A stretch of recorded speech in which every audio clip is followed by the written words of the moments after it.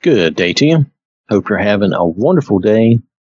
Want to talk to you about responding to the culture, and specifically in this case, I want to talk about racism. The culture in our context means social norms, customs, traditions, lifestyle, way of life, societal values, or morals. Now, as we know, our culture is changing. As society moves further from God, they seem to be moving further from logic and science as well, a lot of times. Now, our response should always be based in the Word of God and facts. Colossians chapter 2, verse 8, "Beware lest anyone cheat you through philosophy and empty deceit, according to the tradition of men, according to the basic principles of the world, and not according to Christ." Now, our topics are going to be 1, race, 2, racism, prejudice, 3, do Black Lives Matter, and 4, critical race theory. Our focus will be in what the Bible says, what God says in relationship to these ideas. If you look at 2 Corinthians chapter 10, verses 3 through 6, "For though we walk in the flesh, we do not war according to the flesh. For the weapons of our warfare are not carnal, but mighty in God for pulling down strongholds, casting down arguments and every high thing that exalts itself against the knowledge of God, bringing every thought into captivity to the obedience of Christ, and being ready to punish all disobedience when your obedience is fulfilled." Now, verse 3 means, though we are in the body still, we know that our war is of the spirit and of the mind, of the heart. Ours is not a physical war of force or brute force. In verse 4, if you look at verse 4, our weapon is the Word of God, the Bible. It is a sword with divine power. With it, we can pull down or destroy the castles or fortresses of ideas that oppose God's truth. Verse 5, we pull down arguments that are reasoned or thought out ideas or lofty opinions, meaning that someone is proud of their opinion and it is esteemed highly as better or greater than others' opinions and maybe even God's opinion. We want to bring all these ideas into line with the Lord, with the Word of God. Now, verse 6 reads a bit weird, but I've stated out, and I think I can explain it in a way that makes sense.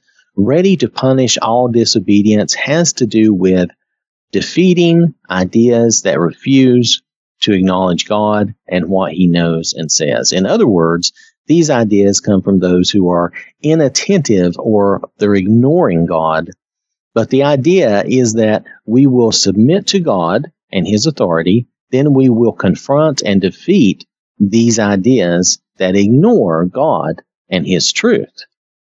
That is the idea and the hope in this, that we will defeat or correct these incorrect or false ideas that the world pushes at us. So first, let's look at race. Now, I looked up definitions of race, and there are a lot of crazy definitions nowadays. One more reasonable, I think more acceptable definition is a grouping of humans based on shared physical or social qualities into categories generally viewed as distinct by society. Now, an older definition was this. I'm showing like 2 definitions here on the screen, and the second one is the older one. Now, I am only looking at what pertains to us as humans, okay? I'm not looking at other things. This says people of common descent, people descended from a common ancestor, class of persons allied by common ancestry, the descendants of a common ancestor, a group sharing a common lineage. Now, this itself, the second one, would say that we are all one race, having all descended from Adam and Eve. And I believe most of us do think of race more as the second definition. Modern science seems to regard race as a social construct, mainly based on physical similarities used to group people together or divide people into separate groups. Race does not have an inherent physical or biological meaning or value scientifically. In other words, race has no practical significance because we are all Homo sapiens. We are all humans. There is no significant scientific difference. What people call racial characteristics are things that may seem like major differences: skin color, eye shape, hair. These are just normal variations that we see in all animal life. Our bodies, after all, are flesh created to dwell on this earth with other fleshly creatures. We see different colorings of animals all the time. These have no intrinsic value or meaning, and it is the same with us. Because these are all just external characteristics, hair, skin, and eyes, the modern meaning of race, referring to humans, is really just an attempt to categorize people based mainly on these physical differences. If we could take our skin and our hair off and hang it up over on the side, we would easily see that we're all of us very much the same creature or being without that distraction. So that is a logical human perspective. Race is a social construct or imagined idea of grouping and identifying people. It only has the value that we as people assign it or put into it. So there really are not separate races, just different skin tones and hair and eyes. That does not make us significantly different from each other. That's just looking at this with common sense. Now, what do we find in the Bible? Now here, Paul is talking to the people of Athens about the unknown God that they worshipped. And this is in Acts chapter 17, verses 26 through 28. And he has made from one blood every nation of men to dwell on all the face of the earth, and has determined their pre-appointed times and the boundaries of their dwellings, so that they should seek the Lord in the hope that they might grope for him and find him, though he is not far from each one of us. For in him we live and move and have our being, as also some of your own poets have said, for we are also his offspring. We mainly want to focus on the first part of verse 26, but I wanted to include the rest for some context of the overall statement. He is explaining that God made from one man every nation on the face of the earth. In other words, we all came from or descended from Adam and Eve. So in this, God very much agrees with science that there is just mankind, humans as a whole. And that's why the Bible refers to nationalities and peoples by their genealogy and not based on outward characteristics. For instance, Zechariah chapter 9, verse 6 is sometimes translated with the word race in more modern translations, but it just means a mixed people where some Jewish people had interwed with Gentiles. So it isn't really talking about races of men. The only race I could really find, if you go back and look at the King James Bible, is the competitive running of a race. Now that's all I could find was where there's comparisons made with a race, as in running a race. Races of people is a concept created by men, by people. In other words, there's mankind, there's humanity, there's people, there's Homo sapiens. But there are no different races in reality. We are all the same logical creature with the same ancestors. Both God and science agree on this. Now, two, if we look at racism or prejudice, since there are no races, does that mean that we have no racism? Well, technically, by definition, you could say there's no racism. However, that's only a technicality because there is prejudice. Now, prejudice is a preconceived opinion, mostly negative, that is not based on reason or facts or actual experience. It is a prejudgment. Prejudice is usually based on outward appearances like skin, hair, eyes, though it can be based on a number of things like clothing, religion, nationality, language. Unfortunately, this is not uncommon for people as a whole. For instance, the Jews were prejudiced against Gentiles. The Romans thought everyone else were savages and barbarians. What do you think of when I say Russian or Chinese or Iranian? We definitely have certain thoughts that come to mind. It's normal. I think we have these stereotypes that pop in our heads. I'm not saying it's okay, but it's a normal part of being human. This is a normal fleshly thing that we need to fight within ourselves. Now, what if I say Baptist or Catholic or Lutheran or Pentecostal?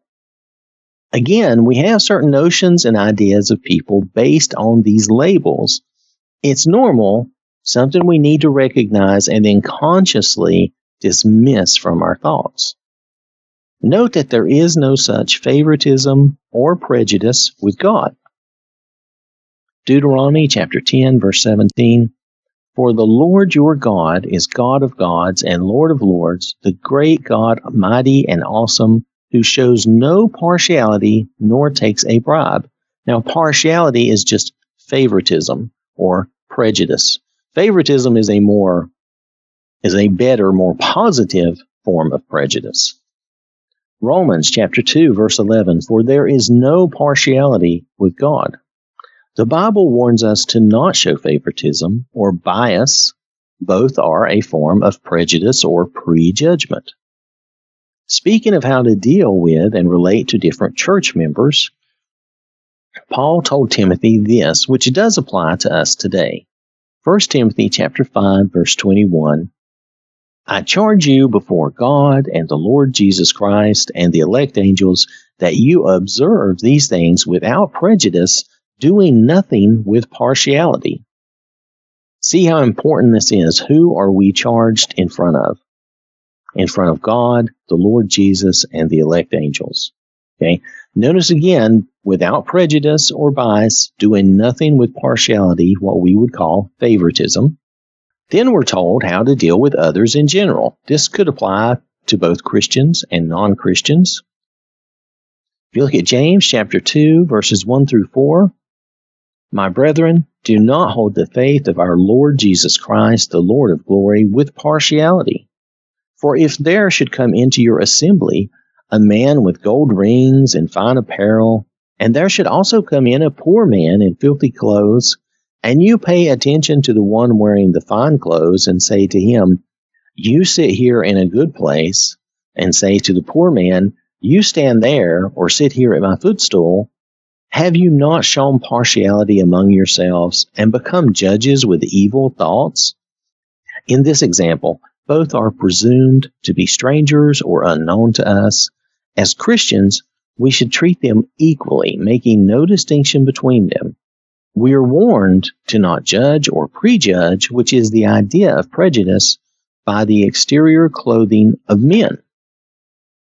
This would easily apply to different skin tones or hair or lack thereof, because we are all different from each other as God intended us to be. We're told not to show favoritism based on these external things. Instead, we are told to be humble and serve others. If you look at Mark chapter 10, verses 42 through 44, and Jesus is talking to the disciples, but Jesus called them to himself and said to them, because they were arguing about who would be greater, "You know that those who are considered rulers over the Gentiles lord it over them, and their great ones exercise authority over them. Yet it shall not be so among you. But whoever desires to become great among you shall be your servant, and whoever of you desires to be first shall be slave of all." Now notice, if you want to be first, you need to be the servant of all. We are also told we must love others. 1 John chapter 4, verses 20 and 21. "If someone says, 'I love God,' and hates his brother, he is a liar. For he who does not love his brother whom he has seen, how can he love God whom he has not seen? And this commandment we have from him, the Lord, that he who loves God must love his brother also. This use of brother is our fellow man or woman, not just fellow Christians. This is an everything and everyone. We must love and care for everyone if we're going to bring them to the Lord. So we're going to admit that prejudice does exist. It's not always related to skin color or skin tone. We need to make sure we acknowledge it. It is a human failing and that we deal with it. We can overcome it with the Lord, with the word of the Lord, with the love of God. And, we need to recognize that everyone has it. We're all very much the same. So third, does Black Lives matter? Do Black Lives matter? Yes, of course they do. As Christians, we should always care about everyone. And saying that we do care for everyone does not water down the idea that we care about dark-skinned and light-skinned and everything in between people. I know some will claim we are lessening the statement by saying every life matters, but I don't believe we are. I don't accept that. The Bible does not really mention skin color, except for the Song of Solomon, which is really referring to being tanned from working in the sun, if I understand it correctly. And that's in the Song of Solomon, chapter 1, verses 5 through 7. But now God does say this. God loves us all. Romans chapter 5, verse 8. But God demonstrates his own love toward us in that while we were still sinners, Christ died for us. Who is us that we're sinners? All of us. Everyone on this earth. And all that he requires of us is that we follow him. If you look at Acts chapter 10, verses 34 and 35. Then Peter opened his mouth and said, In truth, I perceive that God shows no partiality, no favoritism, no prejudice, but in every nation, whoever fears him and works righteousness is accepted by him. Now, every nation, whoever, that phrase, but in every nation, whoever, just means everyone. Everyone who fears him and works righteousness is accepted. So you could say, but everyone who reveres God and works righteousness is accepted. God is no respecter of persons, rich or poor, external appearances aside, those do not matter. As Christians, we should follow God's example. The color or pigment of skin does not determine the value of anyone. We are all precious to God. So, number 4 is critical race theory. Please note that this is a theory and is presented from a legal standpoint, so the terminology might seem a little odd. But these are not facts. A theory is a supposition. It is a conjecture, educated guess, or sometimes just a guess. It is an unproven idea that might or might not be. It is speculation and assumption. Now, this theory is defined in several ways. One way I found was the Denver Post stated it this way. Critical race theory suggests that racism and other prejudices are social constructs embedded in legal systems and laws, not the product of individual biases. Now, I read that, and that was, like I said, that was from the Denver Post. It refers to Education Weekly as its source. Now, what they said here doesn't make good sense because our laws are not written in such a way as to be prejudiced against any particular person. So I did go looking backward to their source, which is Education Weekly.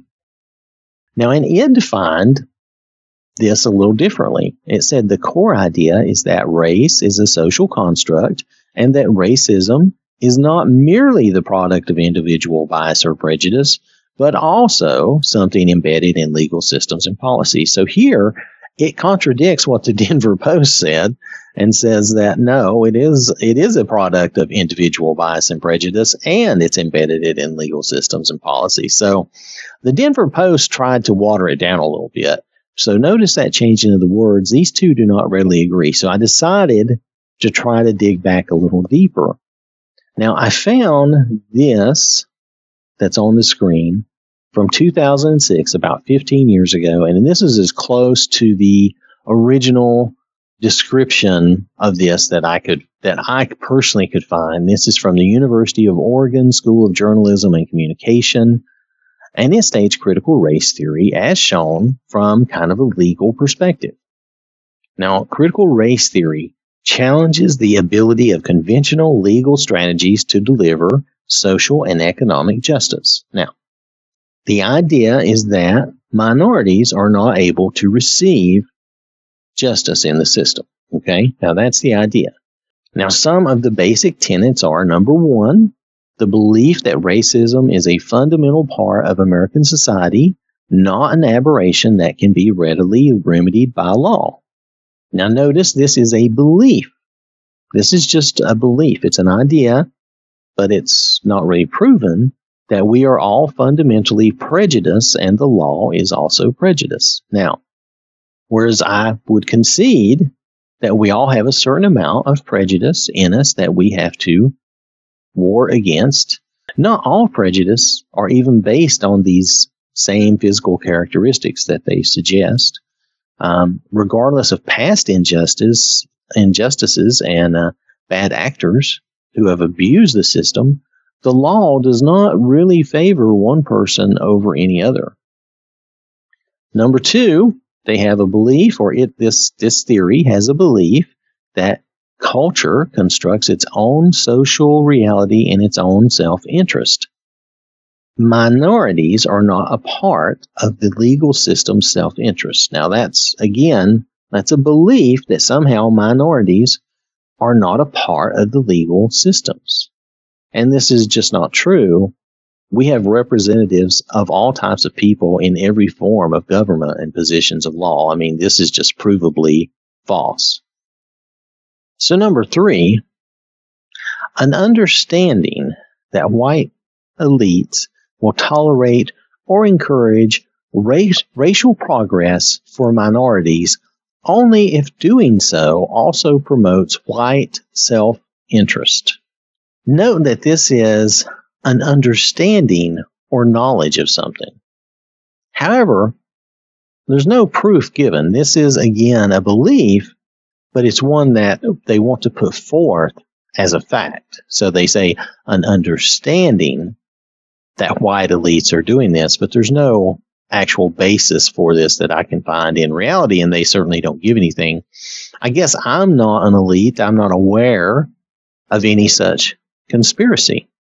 I've also heard some successful minority people discredit this with their own life story, and certainly there are a lot of examples of that. If you can't think of any other example, well, then think of President Barack Obama.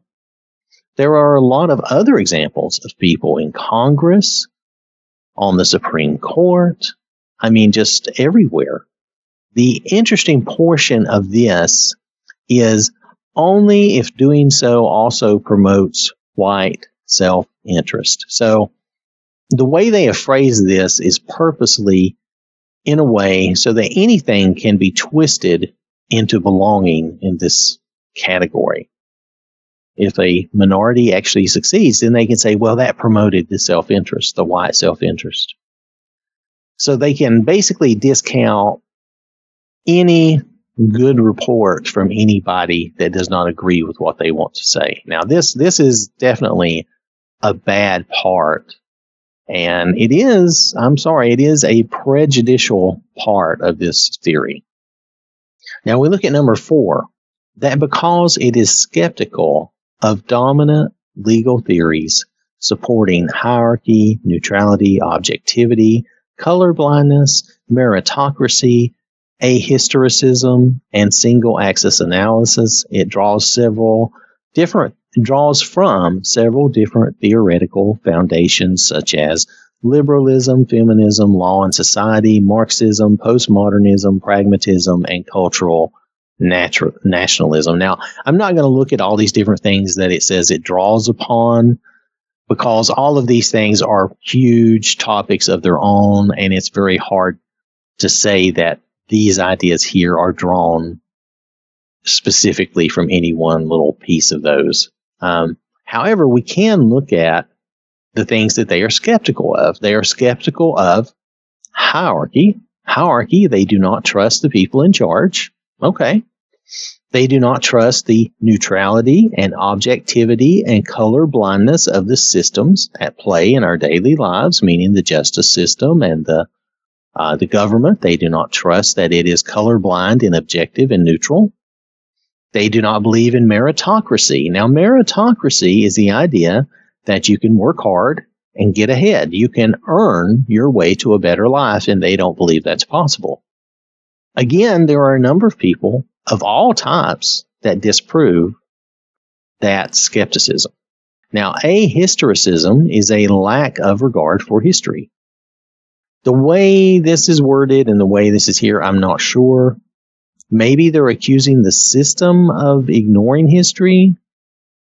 I don't know. I would say they are ignoring the fact of history and how things have greatly improved and changed for minorities over the past 100 years, 50 years, 60 years. Now, single axis analysis is a complaint that the law only looks at things one way. That is true. And to be objectively fair, that is a limitation of the law. We don't want the law to be really subjective. Subjectivity in the law is not something we would want because it would likely lead to prejudicial behavior. It would likely lead to abuse. So we want the law to be as objective as reasonably possible. Now, also to be fair, we ourselves do not always trust some of the things in our government and in our legal system. I do not always trust Congress and the president to make the right choices. Even the ones I like, I don't always agree with. That's just the way it is. Now, some people seem to be promoting and using this theory to teach an odd kind of prejudice or racism, according to their words, against white people. But I don't see that as mentioned in this theory. The idea that all whites are oppressors and everyone else are victims. So the people pushing that idea, they may be rogue operators, or they could just be people that have taken this and added to it and changed it. I'm not sure. Now, I would say, after reading this and thinking about it, this theory is based on fear. A fear that everyone that is not like me is against me. Meaning all you people with hair, all of you don't like me because I don't have hair. That kind of silliness. But it is a fear. It's a fear that Satan wants people to have so that they will not see the truth. Jesus quoted this from Isaiah. John chapter 12, verse 40. He has blinded their eyes and hardened their hearts, lest they should see with their eyes, lest they should understand with their hearts and turn so that I should heal them. Satan wants people blinded with fear and hatred. But there is a solution. 1 John chapter 4, verse 18. There is no fear in love, but perfect love casts out fear, because fear involves torment. But he who fears has not been made perfect in love. So fear involves torment. So these people, they are afraid, and they are really tormenting themselves with this fear. So our response to these things should be God's word. And let's remember that while we respond in truth, we can't accept the things that are not true, and we have to respond in truth. We also want to make our response in love, in God's love, not showing favoritism or partiality. Finally, notice that God gave Jesus for all the world, including every skin color, hair, and eye characteristic for everyone. If you read John 3, chapter 3, verses 16 and 17, probably the most famous verses, for God so loved the world that he gave his only begotten Son, that whoever believes in him should not perish, but have everlasting life. For God did not send his Son into the world to condemn the world, but that the world through him might be saved. Who's involved in the world and whoever? Everyone. The Lord is here for everyone. Neither should we condemn. Most likely, we should pity those who believe these things. We should reason and love and hope to change hearts and minds. So I want to thank you for listening. I hope you have a wonderful day. May God bless you and keep you safe.